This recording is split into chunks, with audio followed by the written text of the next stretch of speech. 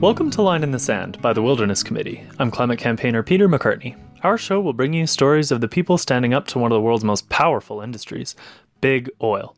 From the frigid waters of the Salish Sea to mountain passes in Secwepemcúlek, we'll meet the folks determined to protect their home and stop the Kinder Morgan pipeline. Today, we're talking to 3 activists who are out on the water this weekend training to do just that.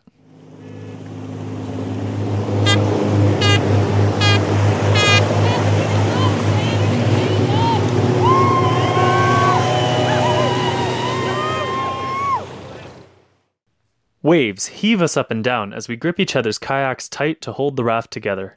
Motorboats acting as law enforcement circle around us trying to hook and detain our friends. But amidst the chaos, our message stays clear.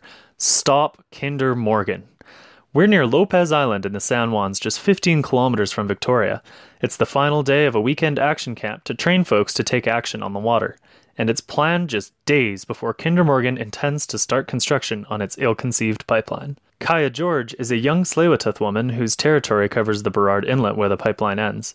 35 oil tankers a month would bring tar sands oil through those waters for export overseas.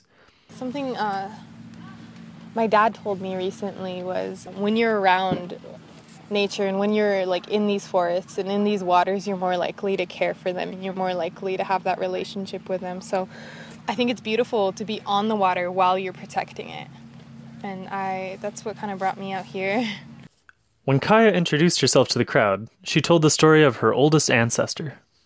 Our oldest ancestor, he was lonely. He seen all the birds had mates together and a lot of the animals, and they had partners in this life. And he asked Creator why can't I have somebody? And he was laying on the beach one day and it was very sunny that day. So he dove into the inlet.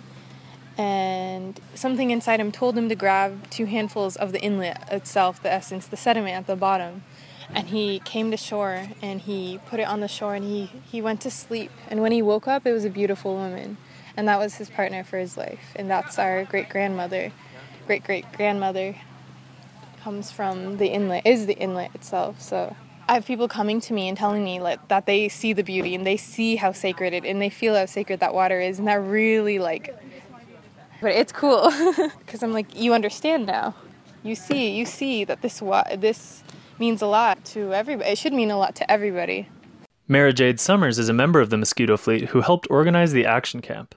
They formed out of the Shell No protests that blocked an Arctic drilling rig from leaving port in Seattle. I've been involved for 2 years, and that's pretty much been how long it's been around. And since then, we, stopped Arctic drilling. The rest of the folks in the Pacific Northwest. That happened on our clock, which was, I still kind of don't believe it, but it did. And that was really special for all of us. Aside from all the tactical stuff that went on this weekend, which of course was fantastic, I think more than anything this weekend what we did was build stronger bonds and relationships with each other. Sunday's mock action was the culmination of 2 days of on-water trainings. Activists learned basic kayak skills, safety and rescue, and of course, banner raises. I've been participated in a lot of action camps and helped organize quite a few of them, and this was by far the most well put together, exciting, fun, adrenaline-packed, and safe, huge, safe mock action that I've probably ever been a part of. That's like a super high bar, but yeah, today was super dreamy. We got everybody out on the water, and even though some of these folks were definitely, and myself included, learning some skills this weekend that were new or foreign to us, everybody was super on point today, and I was just so blown away and impressed, and my heart almost kind of exploded in my chest. We've seen photos and stories of the weekend make a splash in the business press. They clearly had a hope with this message. Scare the pants off of them. We planned this camp right before they were supposed to break ground in September in order to escalate things and to put people together in the same space, build skills, and then put it out there to the world and put it out there to Kinder Morgan that we are not messing around. We are serious. They will not build this pipeline. Activists from north of the border are keen to take to the water again. Tegan Hansen Hodeman is a co-founder of the Seawolves. The Vancouver group was founded last year shortly after Break Free, a blockade of the Kinder Morgan terminal on land and water.